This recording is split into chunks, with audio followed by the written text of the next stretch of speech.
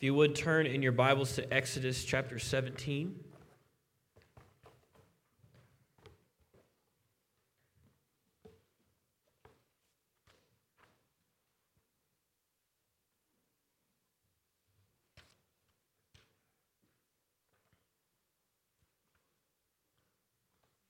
While we get there, we'll read that in its totality here in just 1 second.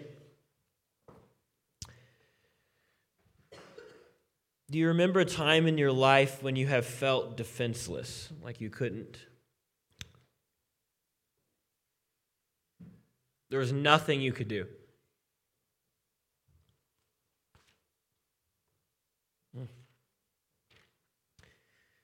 That'll make anyone desperate. Everyone at some point in their life pines after security, whether that's financial security or physical security or emotional security or family security or health security. It doesn't really matter the type.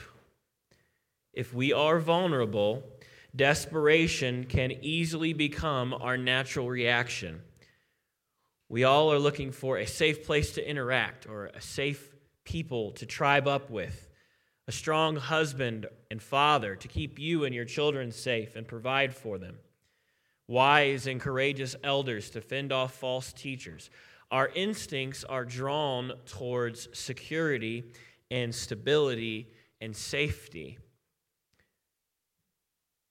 And so I think, of course, in the psalm, it rightly prescribed the people of God as stiff-necked and as hard-headed. But surely, before we rush to judgment this morning, they were desperate. They were thirsty. As soon as the people of God leave Egypt, they become vulnerable. They left the security of Egypt, 2 million people strong, to go out into the desert wilderness filled with harsh conditions and hostile, war-hardened tribes. They brought along their women and their children and their livestock and their elderly, so therefore they could only move at the speed of their weakest people. This seems like very risky behavior. When reading this section of text, I imagine after Moses got done leading them in the Song of Moses in Exodus chapter 15, after they split, the Red Sea was split, they went across on dry land, and Moses sings this beautiful hymn, and then a really practical-minded killjoy in the back raises his hand and says, hey, Moses, love the song, but what's for breakfast?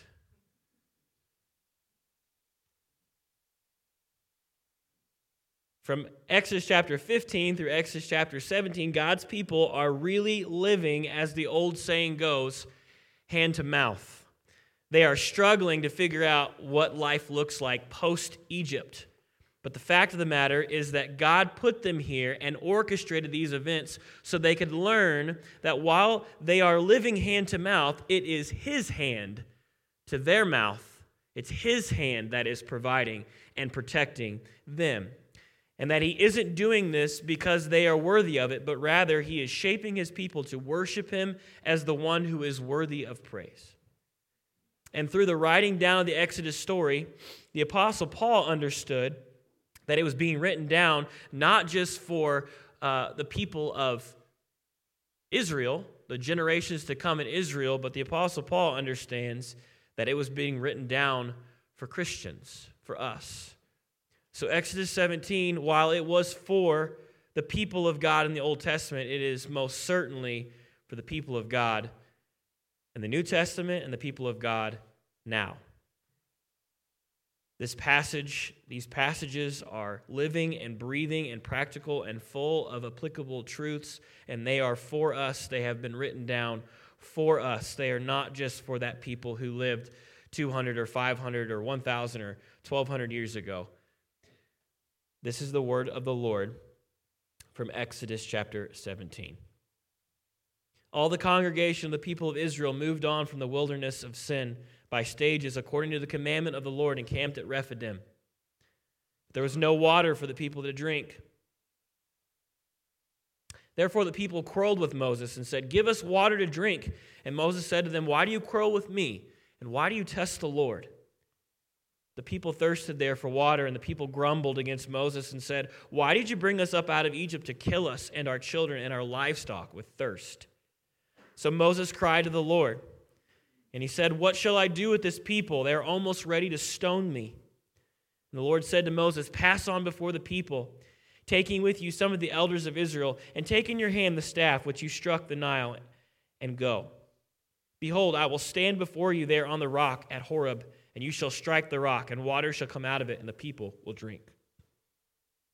And so Moses did so in the sight of all the elders of Israel.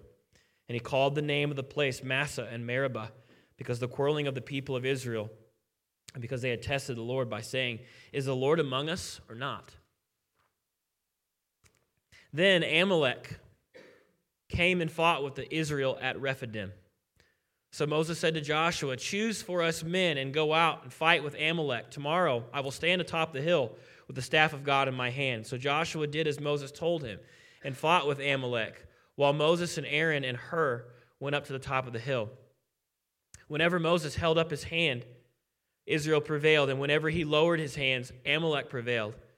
But Moses' hands grew weary, so they took a stone and put it under him, and he sat on it, while Aaron and Hur held up his hands, one on one side and one on the other side. So his hands were steady until the going down of the sun. And Joshua overwhelmed Amalek and his people with the sword. Then the Lord said to Moses, "Write this as a memorial in the book and recite it in the ears of Joshua, that I will utterly block out the memory of Amalek from under the heaven." And Moses built an altar and called the name of it, "The Lord is my banner," saying, "A hand upon the throne of the Lord will have war with Amalek from generation to generation." May God add his blessing to the reading of his word, and all his people say, amen. I see two repeated words and a major statement by Moses that are going to make up the three main points that I want to draw out of this text today. Two words, one statement by Moses. The two words are rock and staff, or rod. So rock, staff, or rod. And then the major statement by Moses that will make up the third point is, "The Lord is my banner." The Lord is my banner. So the 3 points are this. If you're a note taker, I'm going to outline it for you. Verses 1 through 7, the Lord is their rock. Verses 8 through 13, the Lord is their shepherd. And verses 14 through 16, the Lord is their banner. Rock, shepherd, banner. Point 1. Verses 1 through 7, the Lord is their rock. Our passage this morning begins with the fourth instance of Israel grumbling against the Lord the third instance of Israel grumbling against the Lord recording in the book of Exodus. The first grumbling incident is before the crossing of the Red Sea. The people grumble again in Exodus 16, verse 2, because of lack of food. And then here we are, the people grumble against the Lord now, again, for the third time in Exodus chapter 17. They are thirsty. They are desperately thirsty. Have you ever been really, really thirsty? Very thirsty. Now, I'm not talking about like I'm halfway through my Subway sandwich and I ran out of soda kind of thirsty. I'm talking about like really, really thirsty. I told a story when I was preaching through the Psalms. Some of you remember it. I was backpacking with my dad in my youth, and on one trip, our water wasn't where the map said it was going to be for an entire day in Kentucky in July. Our canteens ran out. We hit dried up creek after dried up creek. My sister and I started to grumble against our father, ready to pick up stones, right, to stone this man because we were thirsty. And he sat us down. He said our only option was to hike past our planned campsite and make it to the ranger station about 5 miles away. And so that's what we did. We didn't talk. We didn't look at each other. We just hiked for 5 miles to get to the water. And when we got to the ranger station, I didn't care if it was okay if I went into the bathroom of the ranger station. I went into the bathroom of the ranger station. I plugged the sink. I filled the sink. And I stuck my face in to the sink. And I drank, and I drank, and I drank, and I drank until I could not drink anymore. And then I took a nap. And then I got up and did the same thing again. I filled every empty container I had. I will never forget the feeling of refreshment and relief that cold, clear water, it melted away my thirst, and also, simultaneously, it melted away the feelings of desperation that I had as well. The people are thirsty and they are desperate, and they are picking up rocks to stone Moses. Moses says of them, "Why do you test the Lord?" He's saying, you're not really mad at me, you're mad at the Lord, because the Lord is the one who has brought us out here, and he has said he will provide for us. And the fact that you're ready to mutiny against me, your anger is not really directed at me, it's directed at the Lord your God. This is unique in this grumbling, because every other time this grumbling comes up, these trials that God is putting his people through, it says, the scripture tells us that the Lord put them there to test them. And now they are the ones testing, putting the Lord thy God to the test. They're bringing suit. The language is legal. They're bringing litigation against God, and they are seeking to put him on the stand and accuse him. Their insecurity is causing them to not think clearly. They are desperate. But in their desperation, they are not crying out to the Lord. They're putting him on the stand and putting him on trial. Their allegiance to God, therefore, is conditional. They would say something like this: "Lord, we will worship you as long as things are the way that we would like them to be. Lord, we will trust you as long as my marriage is like I want it to be. Lord, I'll trust you as long as my kids turn out all right. Or Lord, I'll trust you as long as the situation at work is the way I would like for it to be." It's conditional allegiance to the Lord. Lord, you're my God, and I will trust you, and I will think you are good and wise as long as things are going the way that I want them to go. And God tells Moses to do three things. First, leave, get out in front of the people. Second, take some of the elders with you. And thirdly, take the staff. Take the staff. And so the next part's important to understand the theology of this passage. Exodus 17, verse 6 says, "Behold, I will stand before you there on the rock at Horeb." The Lord says, "I will stand on the rock, and you shall strike the rock, and water shall come out of it, and the people will drink." And Moses did so. This language of standing on the rock, God is saying, fine, if you want to put me on trial, I will stand before you on trial. I'll take the stand. I'll stand on the rock. And despite all the evidence to the contrary, this accusation you're bringing against me is that I have abandoned you. You deserve, people of Israel, to be struck down. But instead of me striking you, you're going to strike me. And out of me will flow provision. By your striking me, I will protect you. I will protect you not only from your thirst, but I will also protect you from my wrath as well. You won't get what you deserve, and then you'll also get provision. The Lord is teaching his people that he is their rock of provision, both their struggle against their sin and disbelief in him, but also for the bigger issue, which is the consequence of their disbelief and their grumbling against him. You shall not put the Lord thy God to the test. They did this, so much so that Moses named the place Massah and Meribah, which means testing and quarreling, because they were asking, is the Lord with us or not? And for this they deserved far more than a little bit of thirst.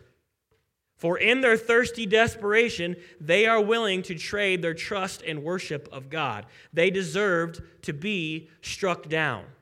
But instead, God stands in their stead and is struck, and out of him flows life. Where else in the Bible does God get put on trial, struck, and from him the striking flows salvation for his people? Ready? We're all in Sunday school. 1, 2, 3. Jesus, right? Jesus, Christ. Unless you think I'm stretching this text to find Jesus, let's go to 1 Corinthians chapter 10, verses 1 through 4. 1 Corinthians chapter 10, verses 1 through 4. The Apostle Paul says, "For I do not want you to be unaware, brothers, that our fathers were under the cloud, and all passed through the sea, and all were baptized in Moses in the cloud and in the sea, and all ate the same spiritual food, and drank the same spiritual drink, for they drank from the spiritual rock that followed them, and the rock was Christ. Or consider John chapter 7, verses 37 and 38. On the last day of the feast, the great day, Jesus stood up and cried out, "If anyone thirsts, let him come to me and drink. Whoever believes in me, as the scripture has said, out of his heart will flow rivers of living water."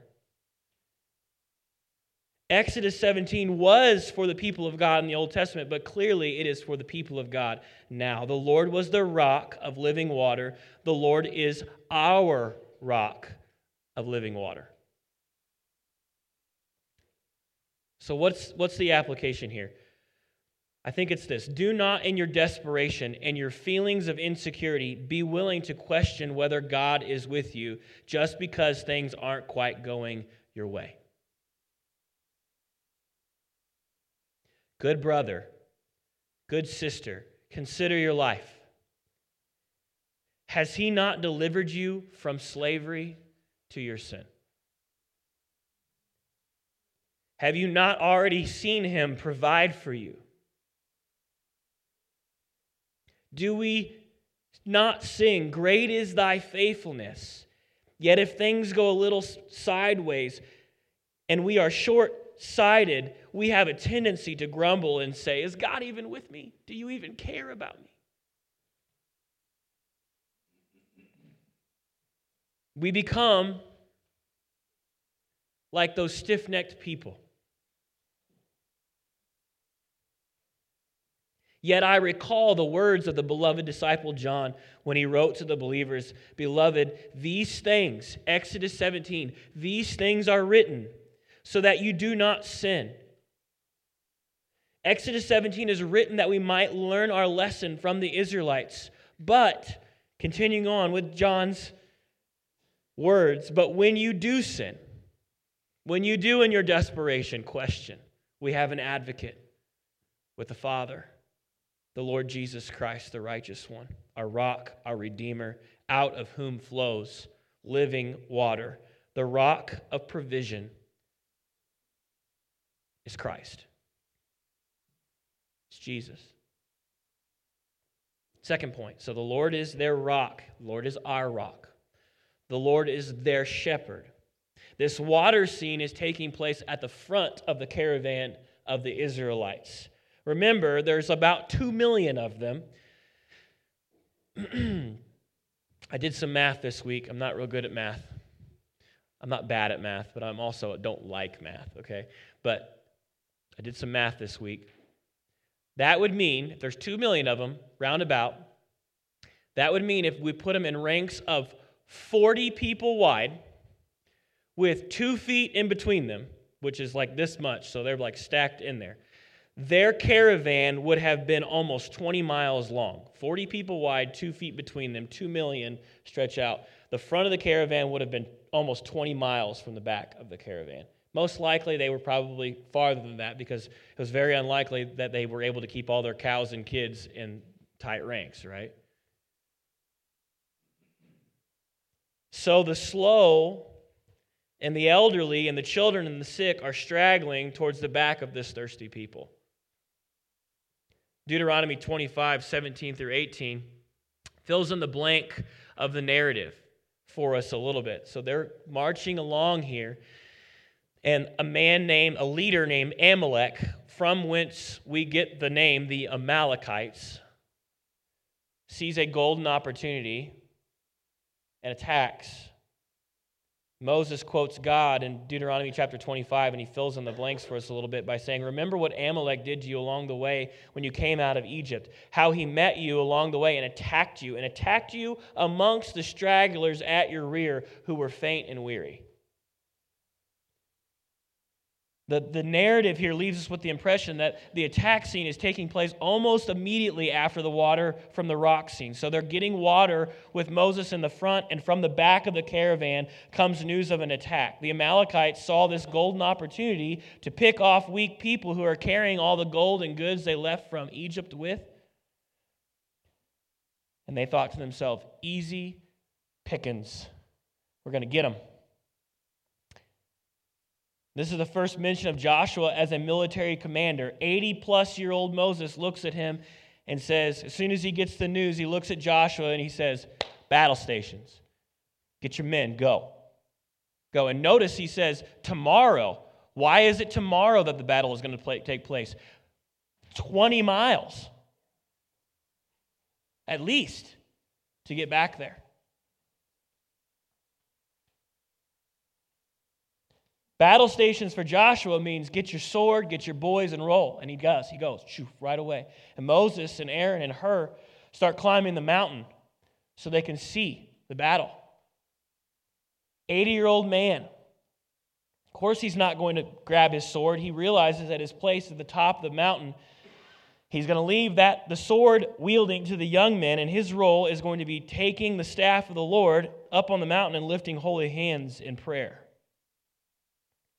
And I want to be careful in drawing direct applications on this point, but I think with the totality of Scripture and the wisdom, I can say these things and it's related, maybe not direct. You're not Moses, so it's not evidently a one-on-one, but I think there's wisdom here that we can glean. I very at least can say, older brothers and sisters here, just because you can no longer swing a sword with us young bucks doesn't mean you have outrun your usefulness when it comes to ensuring the victory of God's people. The world tells you to hang it up. And to quote John Piper, go pick up seashells in Florida. Nothing wrong with going to Florida, but if that's the entirety of your life, that's foolishness. Proverbs 16:31 says, gray hair is a crown of glory. We need your wisdom.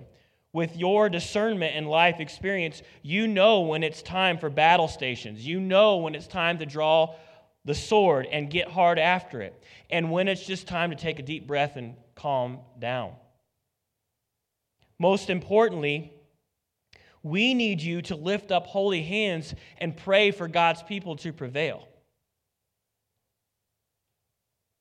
And don't put them down until the Lord gives the victory. Immediate application, you can join us today right back here at 1:30 for our prayer service. We will hold up one another's hands in prayer at 1:30 today. So Moses is up on the mountain with Aaron and Hur now, and he is willing them to prevail, and he's trusting the Lord to do it, doing a hour-long isometric exercise. That's when you're just statically holding something. When his hands are up, Israel prevails, and if he starts to shake and drop his hands, they start losing. And remember, he's 80 years old. I thought about, as a way of illustrating, trying to preach this entire sermon with my hands up in the air. So I practiced a little bit this week, but my arms started getting tired at about 15 minutes. And I'm 35, and I have a lot of fight left in me. He's 80 years old. Of course he gets tired. Of course he gets tired. Of course those arms start to come down. So Aaron and Hur grab a rock, and they sit it down. There's a rock again, by the way. Grab a rock, and they stick it underneath of him. And they hold his hands up. And most importantly, not just his hands, but the staff of the Lord is in the air until the sun sets, until the Amalekites are defeated. And I'm indebted to Pastor Jim Hamilton for pointing out that it's interesting that it's these three characters who go up on the mountain to intercede for the people of God. We have Moses, who is clearly identified in Deuteronomy chapter 18 as prophet. Aaron, who is set to be the beginning of the priestly line of Israel, and Hur, who isn't evidently king over Israel, but he is a leader of the tribe of Judah. So what do we have? Victory for God's people is going to be mediated through a prophet, a priest, and king. Isn't that, when things like that happen in the Word of God, It's just amazing to me that nearly 1,300 years before the life and ministry of Christ, that even something as seemingly insignificant as who Moses chose to keep his hands in the air on top of the mountain is already foreshadowing the Messiah. It was not these three men who caused Israel to prevail against the Amalekites this day. It was the Lord. It wasn't Moses or a rock that watered the people of Israel. It was the Lord. It wasn't Moses that split the Red Sea. It was the Lord. It wasn't Moses who authored the plagues. It was the Lord. And at every single one of these scenes, what was the symbol of the power of God? What did Moses have in his hand? The staff, the rod. God is protecting his people like a shepherd protects his sheep. You can almost hear King David playing his harp and singing, "The Lord is my shepherd, I shall not want." He knows the needs of his people. He knows they need water and food. He knows they need forgiveness for their grumbling and sanctification from their grumbling. And he knows they need protection from these external evil threats. He is their, quite literally, their front and their rear guard. Water in the front, taking care of those needs. Army in the back, taking care of the evil that is surrounding them.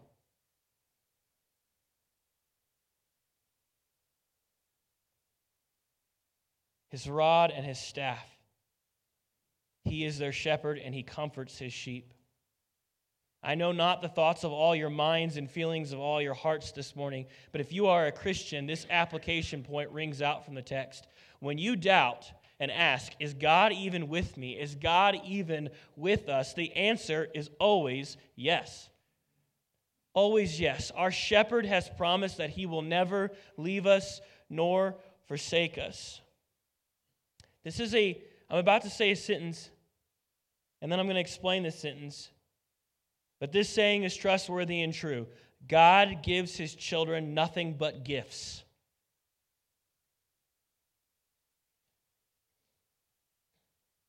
Even those things that we perceive as bad. Romans 8:28 says that he is working all things for the good of those who love him. So job loss or persecution or sickness, sorrow, pain, and death. To the Christian, he knows what you need, that you will be fit to rule over the new heavens and the new earth with him, and he is going to give you what you need to bring that about. This, not some plastered on smile or fake veneer. This is what's at the bedrock of peace that surpasses all understanding. That rather than grumbling and questioning the Lord, you can say the Lord is my shepherd, and he knows and he will give me what I need. Not what I think I need right now, but what I need so that 10,000 years from now, I will still be calling him Lord, and I will still be worshiping him as Lord.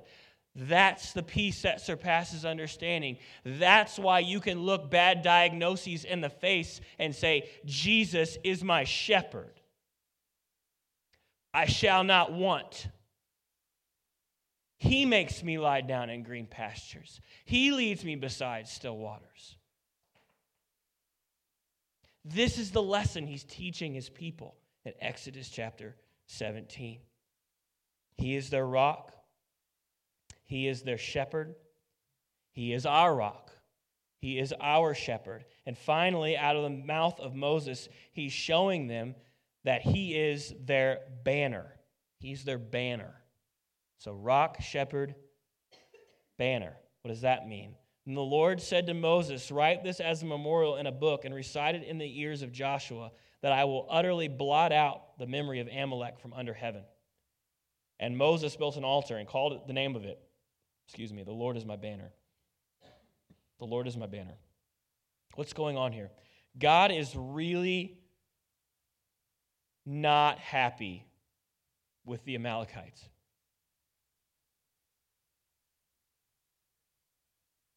he will continue to be really angry with the Amalekites from generation to generation. That's what the word says. Why? Well, consider the evil done by these people this day. They saw a literal golden opportunity. But they didn't go out and draw up battle lines and say to the Israelites, hey, send out your men. We're going to send our guys, you send your guys. Let's have at this thing. That's not what they did. No, they killed old people. And pregnant women and sick people, children. They waited until they were weak and thirsty. Some commentaries even say that the thirst of the people, because they're at Rephidim, and Rephidim was an oasis, so there should have been water at Rephidim for them to drink. And these events are so close in proximity to each other, some commentators think that the Amalekites were making a barricade. They were not allowing the Israelites to come and drink as a way of getting them to be thirsty so they could then try to swoop in, pick them off. This is important framing for what's to come later in the Bible, often in an effort to be relevant to modern sensitivities. Preachers will avoid talking about books like Joshua when the people are commanded to slay entire cities. Don't even leave the cows alive. Don't kill all the livestock.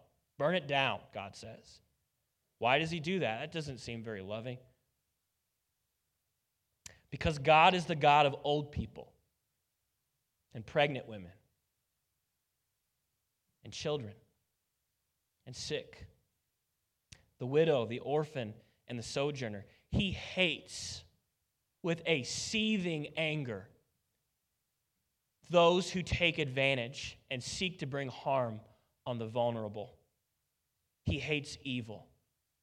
His wrath burns hot against those who would harm the vulnerable. The people who inhabited the land before the Israelites had a long history of this kind of evil, and he is going to tear them out by the roots. Blot out from under heaven any memory of them, because they were evil. This kind of evil. When an army raises its banner, it is to signify to everyone around, this is who we are. It's to bring confidence to friends and allies of that army. It makes me almost think about, you've probably all seen the Lord of the Rings movies. Most of you probably have. The last one, when the final battle there is taking place, and it starts to look like it's turning for the dark side, that they're going to win. And then all of a sudden, the riders of Rohan show up, right? And then you see the first, because they have it up in the air, and that green banner comes out, and they see it, and all the people that are there fighting, the orcs, what do? They tremble. But the people who are their allies take heart and fight even harder.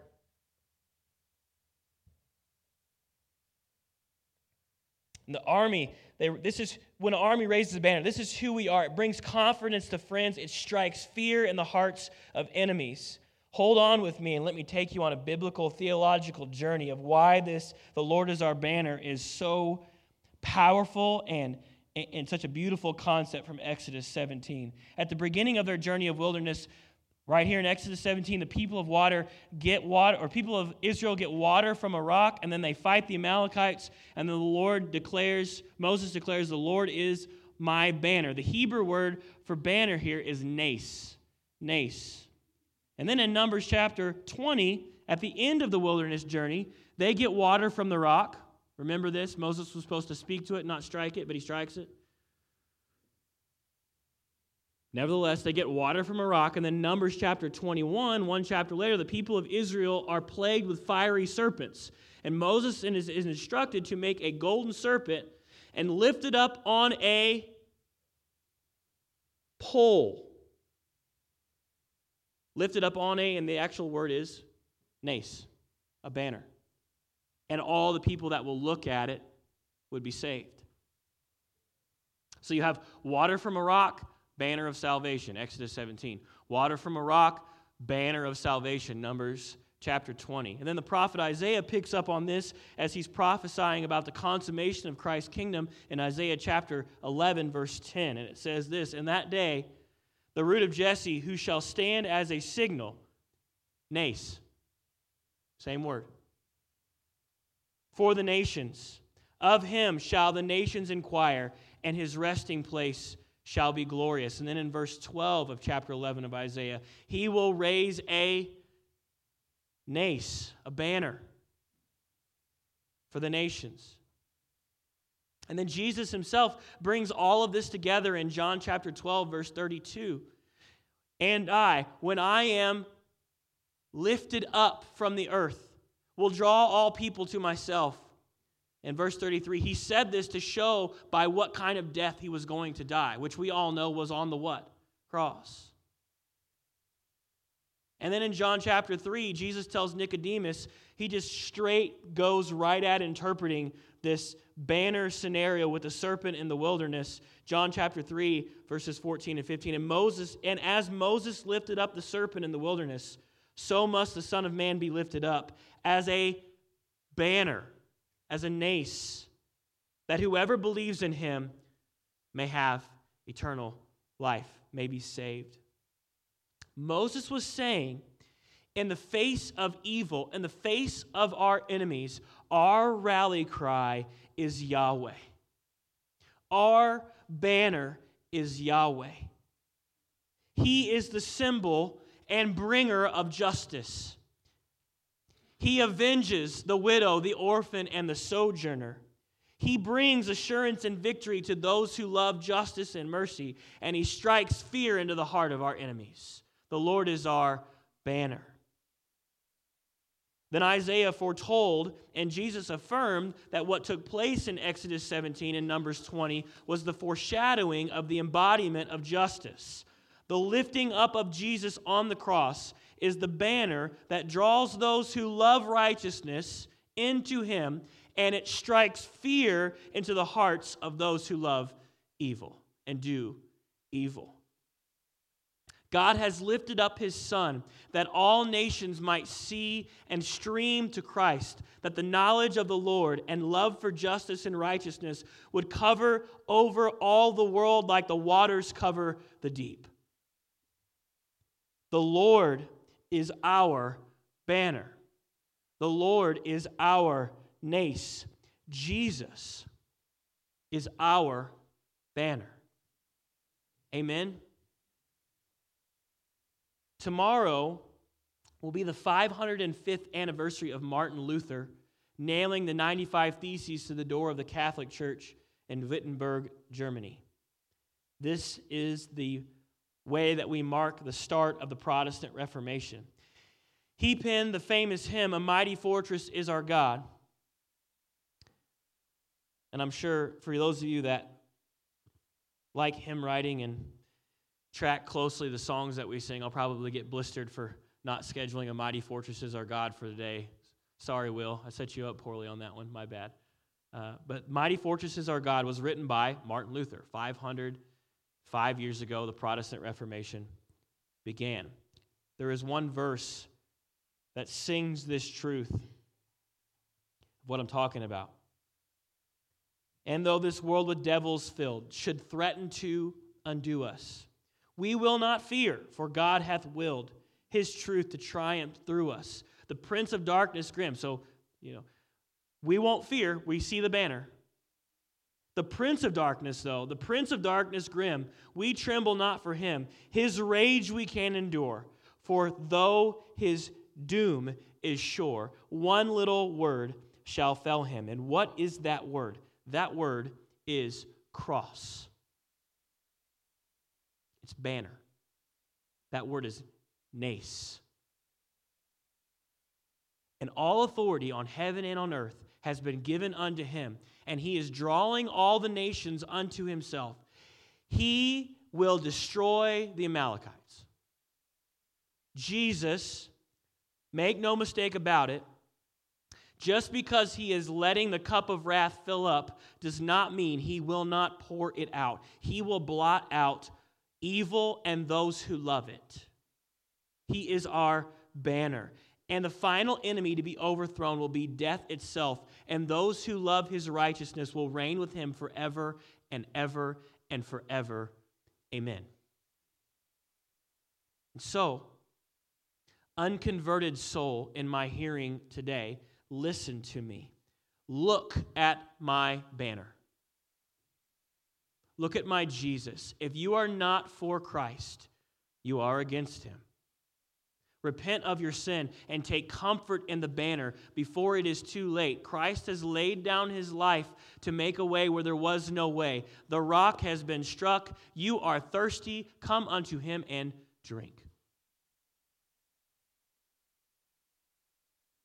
And also allow me to correct an error that plagues modern evangelicalism.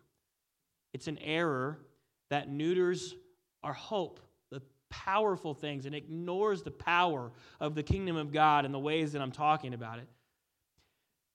Shocking statement. Ready? Heaven is not your final home. If you die in Christ, yes, you will go be with Jesus. Jesus is currently in heaven, but he isn't going to stay there. Therefore, if the dwelling place of God is with men, and I will dwell in the house of the Lord forever, you live where Jesus lives. Jesus is currently in heaven. He's not going to stay there. So therefore, heaven is not your final home. It's a temporary stop-off until he returns and puts death under his feet, and he blots out evil, and heaven and earth are one.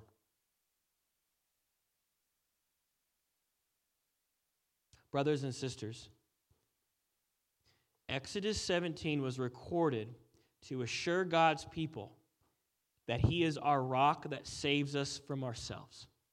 He is our shepherd that saves us from outside evil. And he is our banner that gives us hope and makes our enemies flee. Let's go to the Lord in prayer.